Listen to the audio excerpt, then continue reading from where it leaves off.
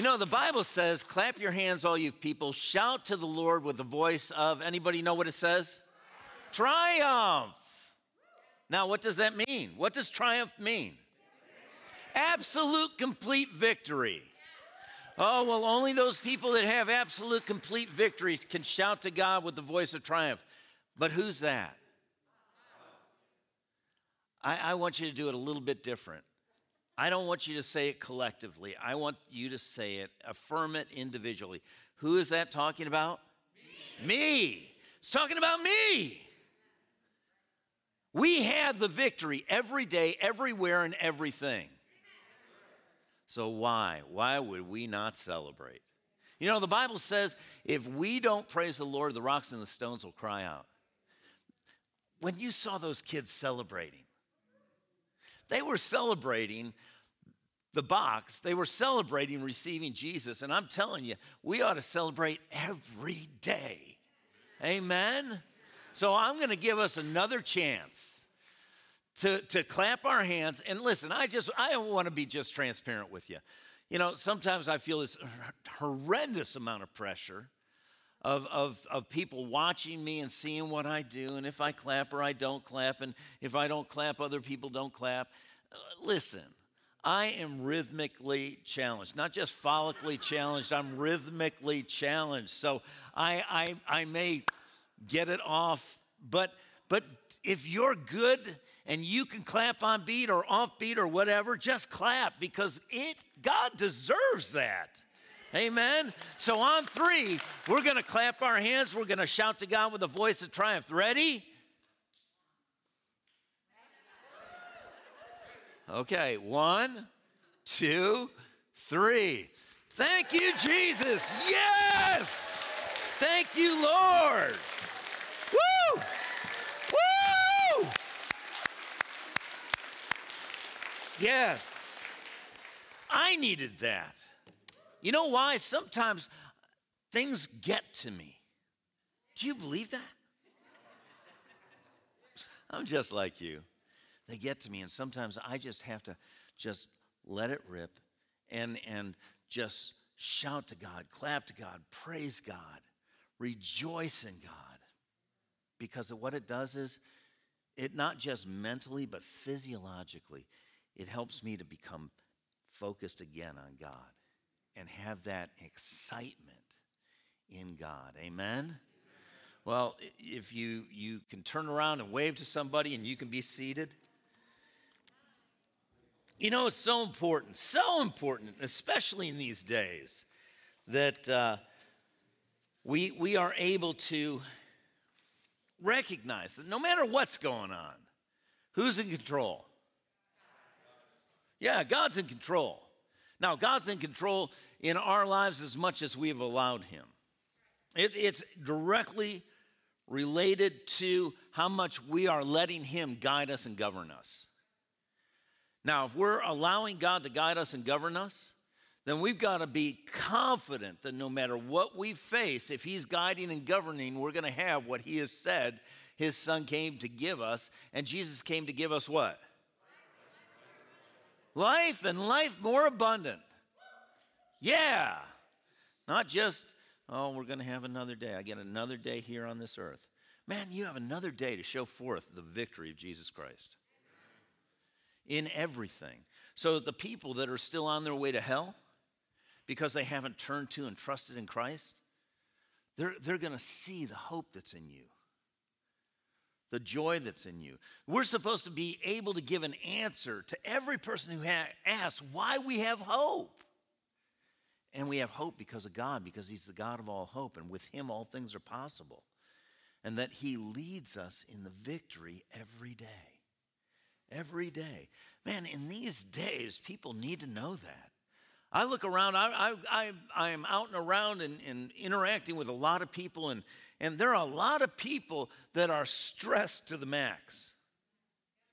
Now, you may be one of them, but we don't have to be. We don't have to be worried or concerned about anything, about weather. No, I'm not talking about weather something, I'm talking about the weather.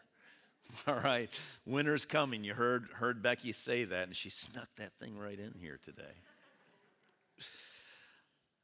And I do enjoy them, Becky. Thank you. But the weather. There are going to be some great days ahead, and there are going to be some challenging days ahead with the weather, right? With social things, economic situations, political.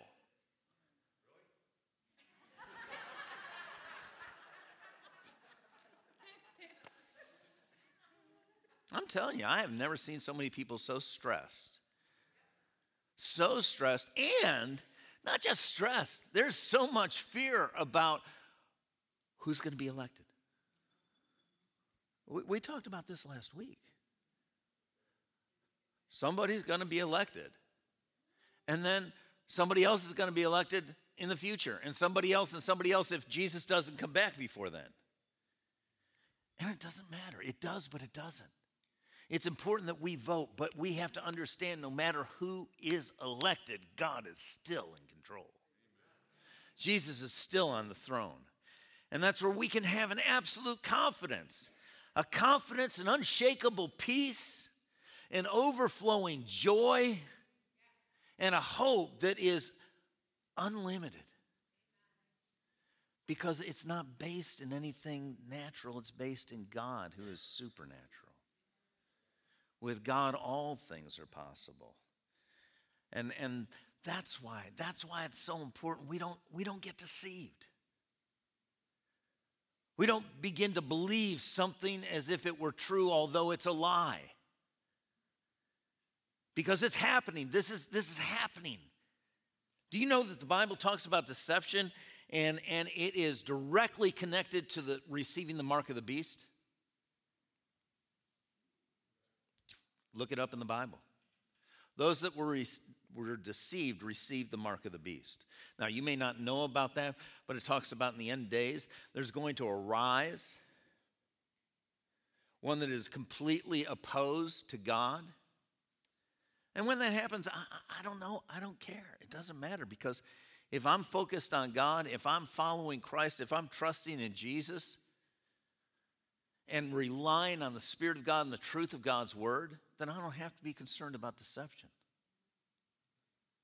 You'll know the truth, and the truth will set you free and keep you free. You'll know the truth, and the truth will reveal what is deception, what is not true. But you got to know the truth. Not just, well, I think, or I like, or I suppose. You know, when Jesus was being tempted to believe something that was twisted by the enemy, which is deception, he said, it's written. It's written, it's written, it's written. You and I, we have to know. We have to take the time. We need to make the effort to build the Word of God into us so that when something comes that sounds right, that seems right, that all sorts of people are affirming, we can know whether it's true or it's not. It's not about the number of people that agree with it. In Jesus' experience with people, the majority of people that were following him at one point, a vast majority of people turned and walked away from Jesus. Smart? Some of you aren't sure.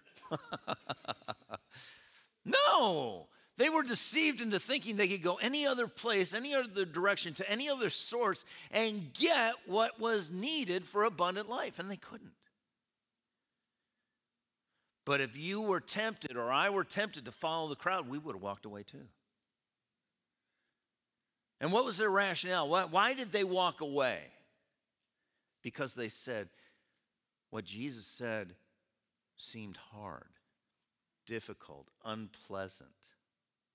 Folks, God may tell us some things. God's word may point to us going certain directions, and it may be unpleasant. It may be difficult. But it's best. So it doesn't matter how difficult, how unpleasant it is, we should follow what God says. Amen? We're living in the days that the Bible says people will no longer tolerate sound teaching. Another indicator of the days we're in. Won't tolerate sound teaching, and they'll heap to themselves teachers that will tickle their ears or affirm what they believe. Folks, I don't want my beliefs affirmed. I want to affirm and stand solid on and strong on God's truth. Because anything else, it's shifting sand. It'll crumble beneath our feet. And we'll find that we're not getting what God promised because we're not standing on what God said. And that's where we've been learning about this deception. And where there's deception, there is loss. Good, thank you very much. And where there is devotion, there is gain. Where there's devotion, there's gain. And every one of us wants to gain in our lives. We want to go from what God said He intended our lives to go, from glory to, right, glory to glory, not glory to the garbage. And so God has an ever-increasing glory, an ever-increasing victory, an ever-increasing life and life more abundant. But we can only have it God's way. And we've been looking at, in the foundational scripture we've started out with, is in 2 Corinthians chapter 11, verse 3, where the Apostle Paul was warning. He was concerned. He was warning the church at Corinth. Big church, prosperous church, a church that people looked at and said, man, you've got everything going on. And he's warning them, be aware. Warning them that somehow their pure and undivided devotion to Christ would be corrupted. Now, that word devotion we've learned means a strong love, loyalty, and passion for Christ. He's saying, I'm concerned that in the society and the times you're living in, your strong love, loyalty, and passion for Christ that is pure and undivided would be corrupted or seduced to evil or drawn towards evil, because the things of society were pulling on them, just like they're pulling on you and me today. But if we're pulled away from devotion, we're moving into, just as Eve was what? Deceived. We're moving into deception. We're either going to be devoted, or if we're not devoted, all right, where we're committed to Christ, we're given to following His word and the guidance of His Spirit, the moment we get off track, we start to move into sin. And what does sin bring to our lives? It's not anything any of us want. As a matter of fact, in Hebrews chapter 3 last week, we looked at the fact that not only does sin bring death, sin deceives us, the deception of sin that causes us to harden our hearts against God. Now, if my heart becomes hardened against God or anybody else, that's an indicator that I'm not going to be very connected. I'm not going to be very open to input or to aligning with that person. Well, let's just say for the sake of examples, Mark. I'm hardened towards Mark Kolbrenner, sitting right here on the front row. I'm probably not going to look at him a whole lot. I'm definitely not going to listen to him. And I'm not going to spend much time with him. I'm not going to let him have any or as little as possible influence in my life. And if I did that to Mark, if I hardened my heart towards Mark, I want you to know who loses. We both do. All right? I lose because Mark is a treasure, just like every one of you are. And he loses because I'm a treasure. God wants me to be a treasure to him and wants him to be a treasure to me. I need to be a gift to him and he needs to be a gift to me. That's what God intended, how this is supposed to work in humanity. We're supposed to be influencing each other in a positive way, in an abundant, life-giving way. But do we see that everywhere? No, we don't see it too many places at all. And it should be happening, especially with Christians. It should be happening everywhere we go, no matter who we're around. We're supposed to be a blessing, not just to God's people, but to everybody. I hope this isn't surprising to you.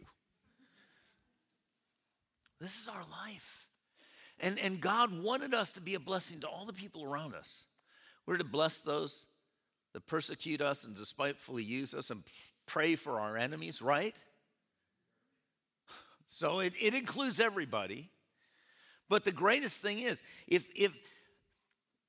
I'm hardened towards Mark, all right, I'm just stonewalling him, and Mark continues to love me and pray for me, and in whatever way God directs him to bless my life, I want you to understand something. I am going to suffer loss no matter how he chooses to bless me, and he's going to continue to gain in blessing. Because as he prays for me, as he does what God said, even though I'm stonewalling him, I'm hard-hearted towards him, what's going to happen is God's going to bless him back.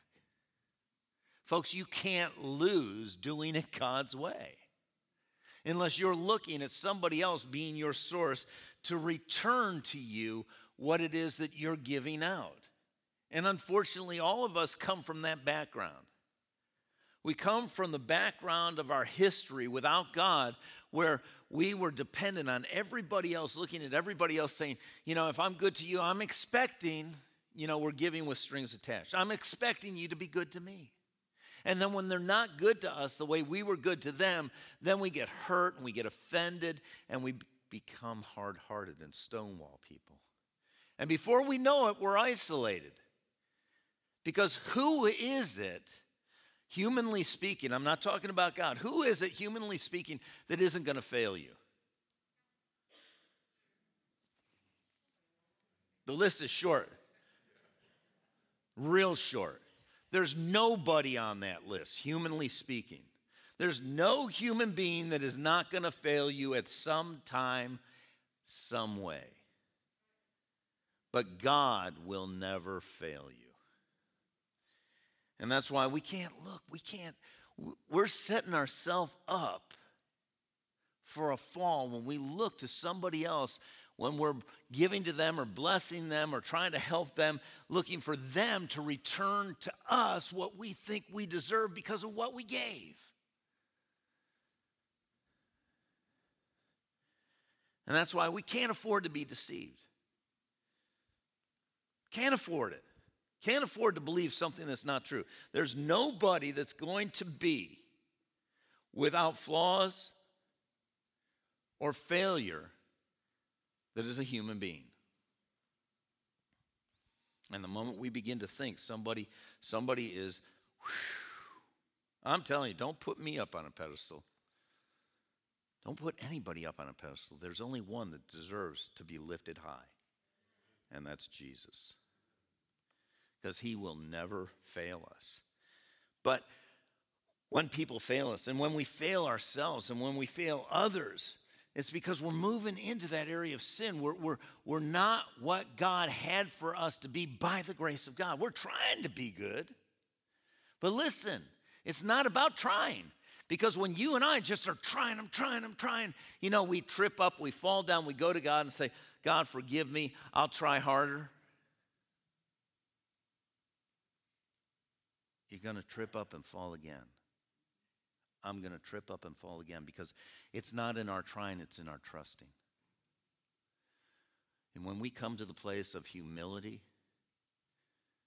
of vulnerability, especially with God, because he knows everything, and we're honest, the Bible says in our weakness, in our frailties, in our flaws, and in our failures, God's strength is made full. So even when we do fall short, we don't have to be wrecked by it. And we can look to God to restore and redeem, rescue from loss as we turn to him and turn away from the way we were going. But when we are devoted to God, we're always going to be turning to him. When we're deceived, we're going to be turning away. When Eve was deceived, where did she turn? Did she turn to God or away from God? She turned away from God. And understand this, every time we turn away from God towards anything or anyone else, we're deceived. And where there's deception, there is loss. And that's how deceived we are. None of us would ever choose to lose. Is that right? I hate losing. I do. I so want to experience abundant life. more each day than the day before. Now, it doesn't happen all the time. And some days I don't track with God the way I need to. And the moment I get out of alignment with God, I'm moving into sin, and sin causes some sort of death. Steals, kills, and destroys. Because that's what the enemy does. And yet I can repent. I can turn back to God, track with God, and see God bring redemption. He redeems it. He rescues it from loss. How he does that, I don't know. I'm not God. But I'm telling you, in my life, I have made so many mistakes. I've done things wrong. I have turned away from God at times. And I'm telling you this because it's true about you. It's true about all of us. And we should at least be honest before God. And I will tell you this, I can see in my life where I did things that were not right. And as I turned back to God, I saw God redeem. Now, have I seen everything redeemed? No, but one day I will. Just like one day you will. When God finally has his way. But that's why we should be smarter. Right now, we should be determined. Man, God, I'm going to be devoted to you. I'm going to be so in love with you, so loyal to you, so passionate about you that nothing's going to be able to pull me away. That's who God's looking for. And there's a promise with it we're going to see at the end of the service today. But before we go any further, we're going to pray because we need to open our hearts. We need to invite God to speak to us because we don't live, the Bible says, by bread alone, but by every word that proceeds out of the mouth of God. So, Father, right now, thank you for your presence. You're always there. You always care. But, Father, we are requesting. You said we have not because we ask not.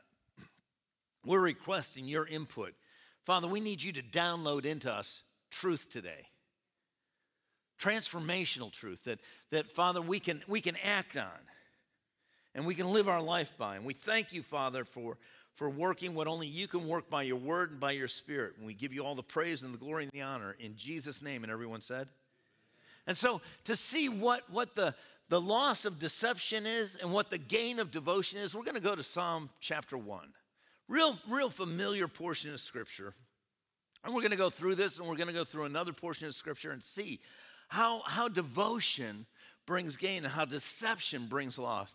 But it says here, blessed is the man or woman. Dumb question. Do you want to be blessed today? Listen, your life and other people around you is dependent on the blessing of God. And God wants to bless. God wants to bless everyone, but God won't and can't bless other people because they're not looking to God. But when we're blessed, just as God told Abraham, he said, Abraham, I'm going to bless you. And he said, I'm going to bless you for this reason, so you can be a blessing to all the people of the earth. That's still in effect. God has for you to be blessed so that the blessing doesn't stay with you. It's not contained by you, but it goes from you. And as it goes from you, as God's blessing comes to you, are you blessed? I know that's a dumb question, but just answer it.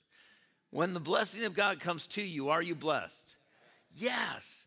But God has even greater blessing as it goes from you. You're more blessed to give than receive. So what God intended was the blessing would come and the blessing would go. Not that it's robbed, but you give it away. You bless somebody else, and the blessing continues to exponentially increase. No one does that but God. So blessed is the man who walks not in the counsel of the ungodly, nor stands in the path of sinners, nor sits in the seat of the scornful. Understand this. What he's saying is, when we get connected, if you just start walking, listening to ungodly people, all right?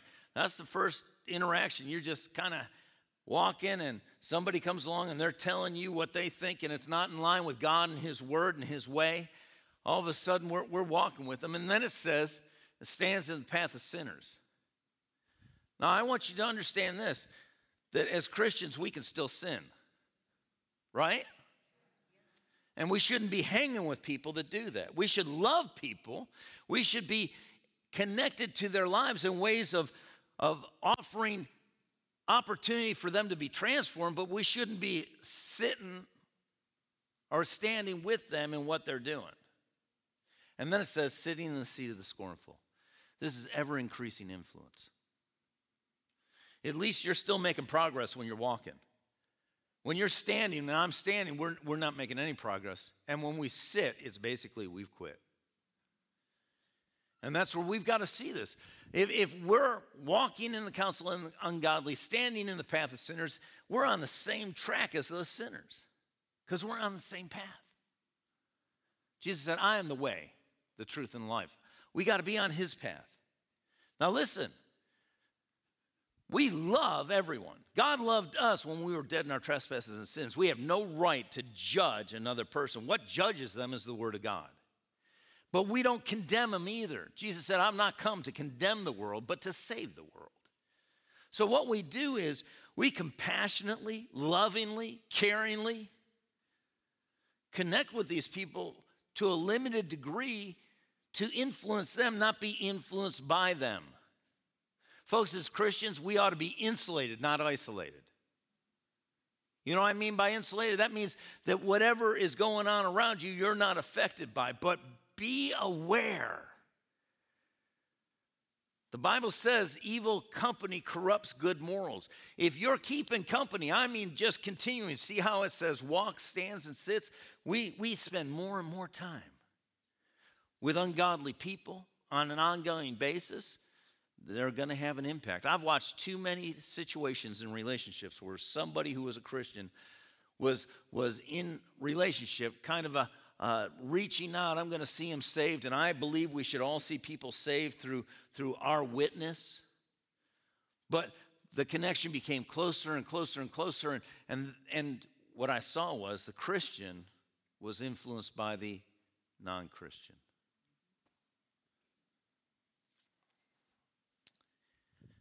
I would love to say it's more the other way, but I'm telling you, when people are not as strong as they think they are, the Bible says, you who think you stand, take heed lest you fall. If you think you're that strong, you're deceived. If you think you're not going to be influenced, you're deceived. And where there's deception, there is. So when we are not doing these things, we're blessed. It says, but this blessed man who doesn't walk in the counsel of the ungodly or stand in the path of sinners or sits in the seat of the scornful, their delight, that word delight means longing for. It's about bending towards, being inclined to, or having a passion about. It's about devotion. Their devotion is to the law of the Lord, and in his law he meditates day and night. You know, when you're devoted to something or someone, is it something that sporadically, occasionally comes into your thoughts? No. When you love, you strongly love, you're loyal to and you're passionate about, that's devotion. I remember being absolutely taken by Debbie. I met her on campus. I saw her when I was serving a lunch that was outside for the food service of the school, and I saw her and I was like, wow. And my life had a new turn. It was about her. I thought about her. I daydreamed about her. I would run out of this is crazy. But I would run out of my classes because I had found out what her schedule was like, and I knew where she was and where she was going, and I would plant myself don't tell her this. Plant myself along the way so I could just at least see her. Yeah, it is called stalking. But back then, nobody realized it.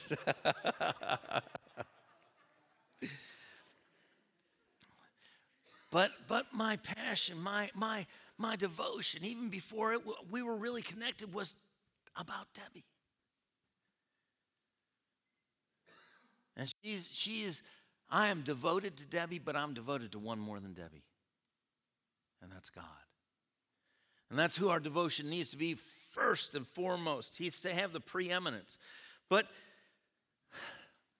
When our delight is in the law of the Lord, we meditate day and night on his word, on his ways, on him. You can't stop thinking about him.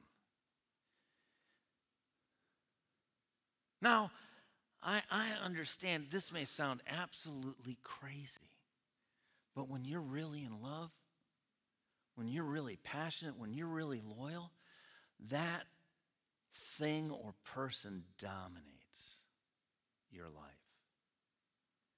And church, we want to say we're devoted to God, but I'm telling you right now, I believe God is speaking to the church, not to this building, to us who are the church, about upping the level of our devotion, our passion, our love, our loyalty to God. Not because he needs it. He doesn't need it. He wants this for us because we need it. Our family needs us to be absolutely devoted to God, passionate about God, loyal to God, loving to God. And then we won't do the things we do when we're not passionate, loyal, and loving to God. And there's a gain in our lives, but there's a gain in their lives. It says, he shall be like a tree planted by the rivers. Did you notice that? It wasn't a river. It's rivers of water. Water represents the word of God. And when a tree is planted by rivers, what's the likelihood that the rivers are going to run dry? No. It didn't say a stream. It didn't say a trickle. It talked about rivers. I think about the 3 rivers in Pittsburgh. Man, 3 big rivers that come together. They've never run dry. And God will never run dry in your life. And sometimes we feel really dry, but we got to not begin to look at, where am I planted? Where am I planted? Where's my devotion? Where's my passion? Where's my love? Where's my loyalty? Because we make the choice here. I make the choice. You make the choice. It goes on to say in verse 4, or rest of verse 3 is, that brings forth its fruit in season, whose leaf shall not wither, and whatever he does, what? What? You can't believe that. That's crazy. Yeah, it is crazy. It's crazy to think that could happen, but that's because we judge it humanly speaking. Who is the one that this is dependent on? God and us. We do our part. We delight in the Lord. We become more passionate, more loving, more loyal to God, and will be a tree that brings forth its fruit in season, whose leaf does not wither. That means it's not subject to the surroundings. The environment it's in doesn't affect it. That's why in these days, in the upheaval that we're experiencing in the world we live in, we don't have to be concerned. Man, we can have peace for days, years, because we're planted deep in the next to the river of God's, the water of his word. And it goes on to say, whatever he does will prosper. The ungodly are not so, but they're like the chaff which the wind drives away. Something that's so light that whatever wind, the Bible talks about winds of doctrine, teachings, new ideas that come up, things that are sweeping through society and carrying them this way and that way. We're not gonna be that way, but the ungodly will. Therefore, the ungodly shall not stand in the judgment, nor sinners in the congregation of the righteous. For the Lord knows the ways of the righteous, but the ways of the ungodly shall perish. Now, Jeremiah 17, this isn't the only place this occurs. Jeremiah 17, verse 1, it tells us what it's talking about, the sin of Judah. And sin deceives, and where there's deception, there's loss, right? And where sin deceives, the deception of sin causes us to harden our hearts against God. It goes on to say, the sin of Judah is inscribed with iron chisels engraved with a diamond point on their stony hearts. Man, sin hardens us. When we become hard to God, we are not going to be devoted to God. We're going to be walled up against God. There are some people today, they've been so hurt by people, and they're so mad at God. Listen, let me tell you something. The moment you and I point at God as the problem, we're absolutely deceived. Because God is the greatest ally in your life. He's the only one that can heal your heart, redeem your life and restore your soul. But it goes on to say, dropping down in verse 5, it says this. This is what the Lord says. Cursed are those who put their trust in mere humans. Cursed, this word cursed means to hem in with obstacles.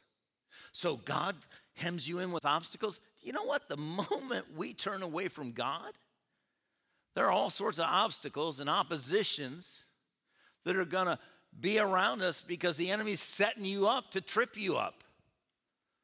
We trip ourselves up. We set ourselves up for loss. But it also means to render powerless. Cursed. Someone is rendered powerless when they put their trust in who? Mere human beings. It could be yourself. It could be somebody else. It could be government officials. It could be your boss. There's no limit to who this is saying that we put our trust in. And that's why we've got to be aware. Who am I putting my trust in? Who is my hope in? Who is my devotion to? Who is my expectation from? Because I'm telling you, it's so easy for us to transfer it. Somebody comes into your life, God directs them into your life, they become a blessing in your life, and all of a sudden you start to look at the one that brought the blessing instead of the one that gave the blessing. And there's a difference. All the blessings come from God, but they come through whoever God uses. And we can't afford to get our eyes on people because we become powerless when we put our eyes and our hope and our trust in people.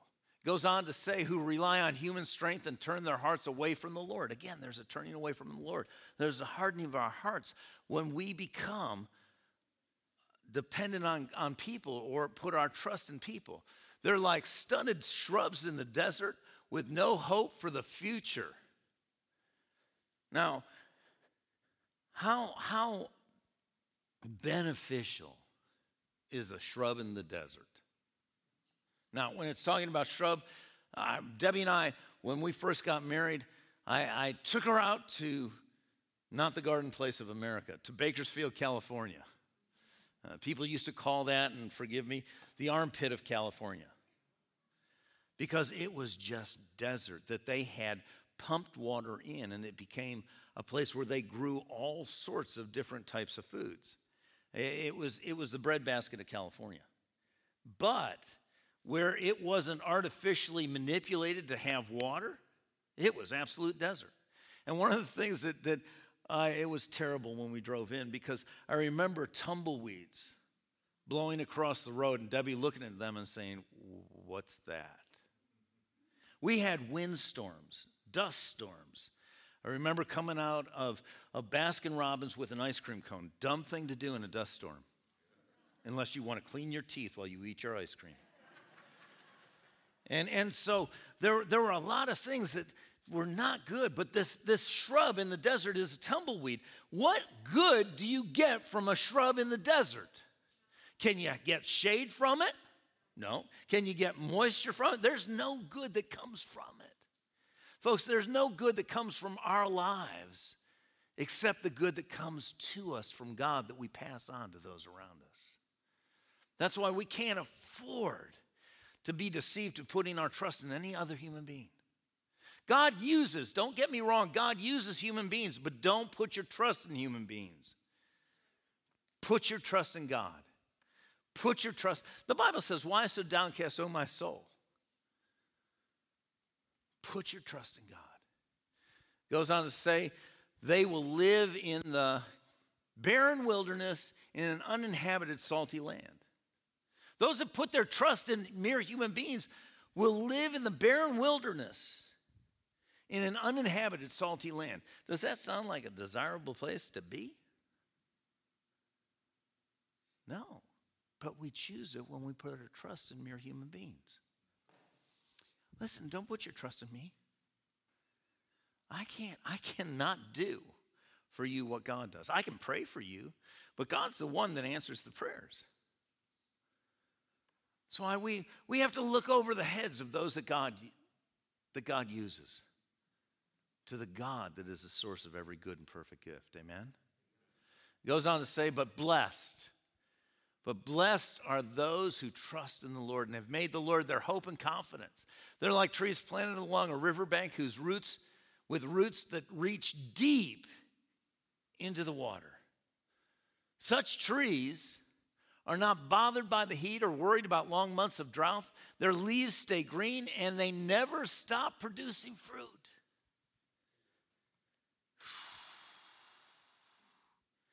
The other day, I was driving into our house. Now, as I drive up our little kind of dirt and stone driveway to turn left into our driveway, there's a driveway to a driveway. On the right-hand side, there's an apple tree. And as I pulled in the driveway, my headlights swept through the apple tree, and underneath the apple tree were 5 deer. They had not been there before, but they were there, and they had continued to come back. And the reason why is there was fruit. Folks, people come to your lives, and my life, our lives, because of the fruit of God. And if we're not bearing fruit, they're not going to be around. The thing that draws people to the Lord is the fruit in our lives. And the Bible says you'll know people by their fruit. And that's where this says they'll never stop producing fruit. Even when you don't think you're producing fruit, when you're devoted to God, you're producing fruit. I know that because when I lived in Atlanta, when I was in high school going to college, I worked in a restaurant. Very ungodly place. And I had been saved, but I was not walking with God. And I would try and read my Bible and things like that, but it just didn't seem to be working. All right? I will tell you this, I was not fully devoted, but there was a devotion there. It wasn't what it needed to be, and it wasn't what it was going to become. But even in that, there were people that were like, what's different about you? I was like, I don't know. They would ask questions, and finally I realized that the Spirit of God helped me understand that I'm a Christian. I said, that's it. And this husband and wife, John and Pam Sarver, said, how do you become a Christian?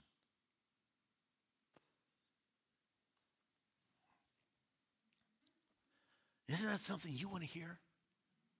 Not that you have to push somebody into it. You know, you're going to hell, so you need to Jesus Christ. No, people are like, how do I be saved?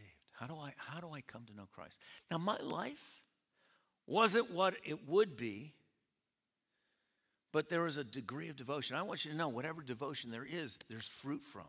But we shouldn't be happy with just a little bit of devotion. We should be fully devoted followers of Christ. Amen? Because where there's devotion, and the more devotion we have towards God, the greater the gain we experience and we can bless other people with. It goes on to say in verse 9, the human heart is most deceitful of all things and desperately wicked. Dave Jr. shared this in his message. And who knows it, how bad it is? But verse 10 says, but I, the Lord, search all hearts and examine secret motives. I give to people their due rewards. Do you know God's a rewarder of people? God's not a punisher. Sin punishes. But God wants to reward you. And the Bible says that God rewards those that diligently seek Him. Seek Him with their whole heart, according to what their actions deserve. Now, we're going to go to just 2 more scriptures real quickly. 2 Chronicles chapter 16, verse 9. This is the promise I referred to in the beginning. It says, for the eyes of the Lord run to and fro throughout the whole earth. So He's seeing you. He's seeing me every day. He's aware of us. He's not unaware of you.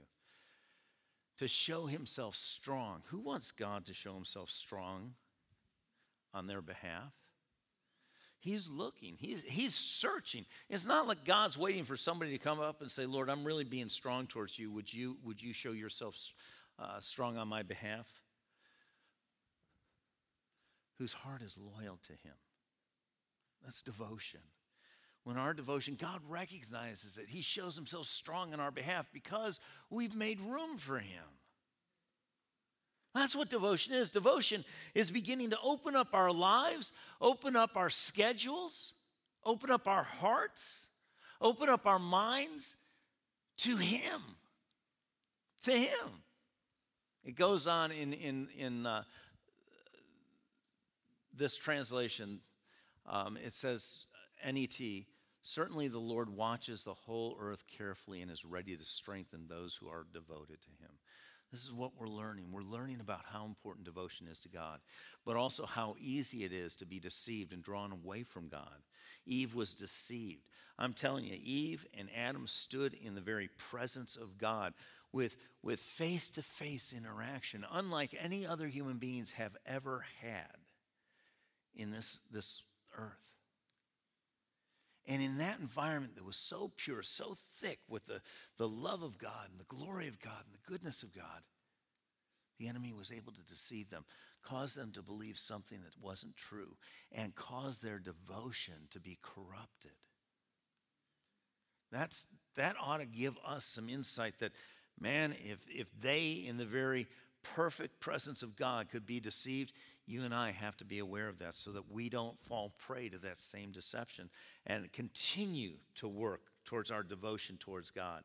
And then in Matthew chapter 6, verse 33, because sometimes we think, well, this is all old covenant. The new covenant contains the benefits and blessings of the old covenant, along with even greater benefits and blessings of the new covenant. But in Matthew chapter 6, verse 33 in the New Testament for everyone, it says, above all, pursue his kingdom and his righteousness, and all these things will be given to you. When it talks about all these things, it's talking about what you eat, what you drink, what you wear, your body, health, life, all of it. All these things will be given to you. That's why we don't have to go after this stuff. If we just go after God, if we choose to devote our lives to God, God will take care of the rest. Is that not what Jesus did? He said, I've come not to do my will, but the will of my Father. It's my bread. It's what nourishes me, strengthens me to do my Father's will. His devotion was to the Father, and did he lack anything? No, absolutely not. Do you know that Jesus and his ministry was so prosperous that he had to have somebody kind of watching over the finances as they came in? Well, where do you get that? Judas was the one that had to watch over all the money that came in. All the things that people donated and gave freely and fully to Jesus and to the ministry and to the disciples. I want you to understand, God's not against your prosperity. God wants you to prosper and be in health as your soul prospers. And how does our soul prosper? It prospers through devotion to God. When we're devoted to God, when we're loving God and loyal to God and passionate about God, man, there's a wholeness that comes to our soul that begins to take over our whole life. It begins to prosper everything. Because that's what God wants. God wants you blessed beyond anything you could imagine or dream, so that you could be a blessing beyond anything you could imagine or dream.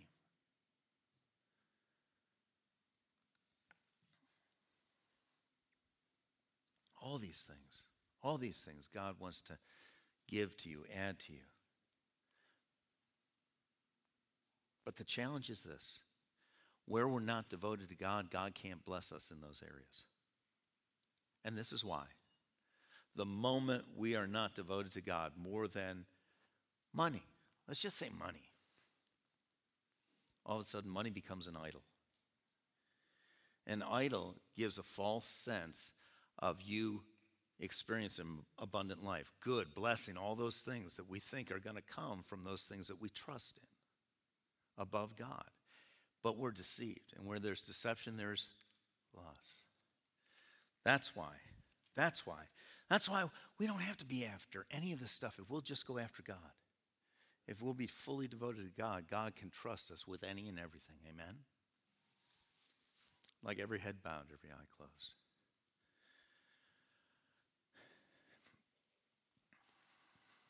I'm looking around and I know as far as I'm aware, I know everybody here, and I know that you have given your life to the Lord, and that's the beginning, but it's always continuing to give ourselves more and more to God, being more devoted to God than ever before, more passionate about God, more loyal to God, more loving towards God. I'm going to ask you this question. I don't want you to raise your hands. I don't want you to respond to me because it doesn't matter whether I know or not. You do. Does your devotion need to increase? And if it does, realize that it's not up to you just to do it alone. God's going to empower you and assist you to be able to say no to sin, no to deception, and yes to Him. So, Father, right now I pray for every one of your people. I pray, Father, that our devotion would continue to increase. As long as we're in the earth, because we'll never arrive complete. But Father, as long as we're in the earth, that our love, loyalty, and passion for you would increase. Our love for your word would increase so that we would not fall prey to the deception of the enemy and of sin and harden our hearts. I thank you, Father, for any heart that has been turned away, that's turning back, that Father, you're gonna tenderize their heart. You said you'd give us a tender heart. And so, Father, I thank you that we would be tender towards you, that when we hurt you or turn away from you, there would be a conviction in our own heart by Holy Spirit, that we would recognize it and return to you. And we thank you, Father, for the good work that you've begun in us, that you are faithful to complete, because you're at work. You said you'd be at work in us to will and to do your good pleasure. We count on that today, Father, and tomorrow and the rest of this week and month and year, that you're working in us because we've invited you, because we're devoted, and increasing our devotion in Jesus' name. And everyone said, amen. Before we've got two more things to do. One is, I want you to see this video. We're headed towards the election. People have already voted. People are going to vote. And so it's important, again, that you do two things. Number one, you vote. And number two, you pray. Pray for God's will, not your candidate, God's will. Because amazingly enough, God's ways are higher than ours. He may do things that we didn't think were supposed to happen, but remember, God's in control. So I want you to watch this video. It's by Tim Timmons. It's about part of a series, but it's about who we pledge our allegiance to. Go ahead.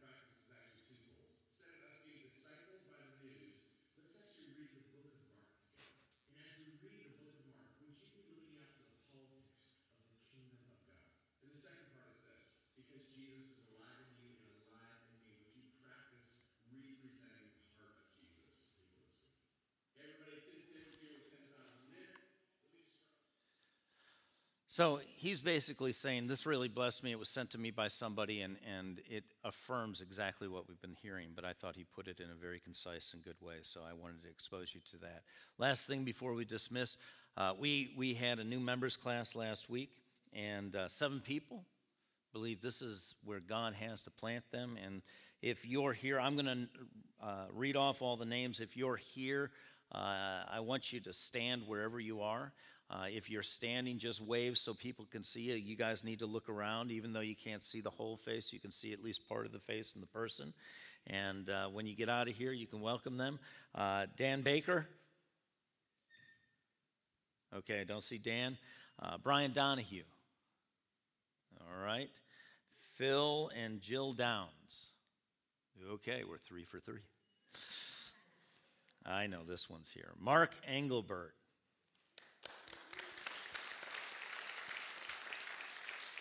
Corinne Mason, okay, and Bonnie Purdy.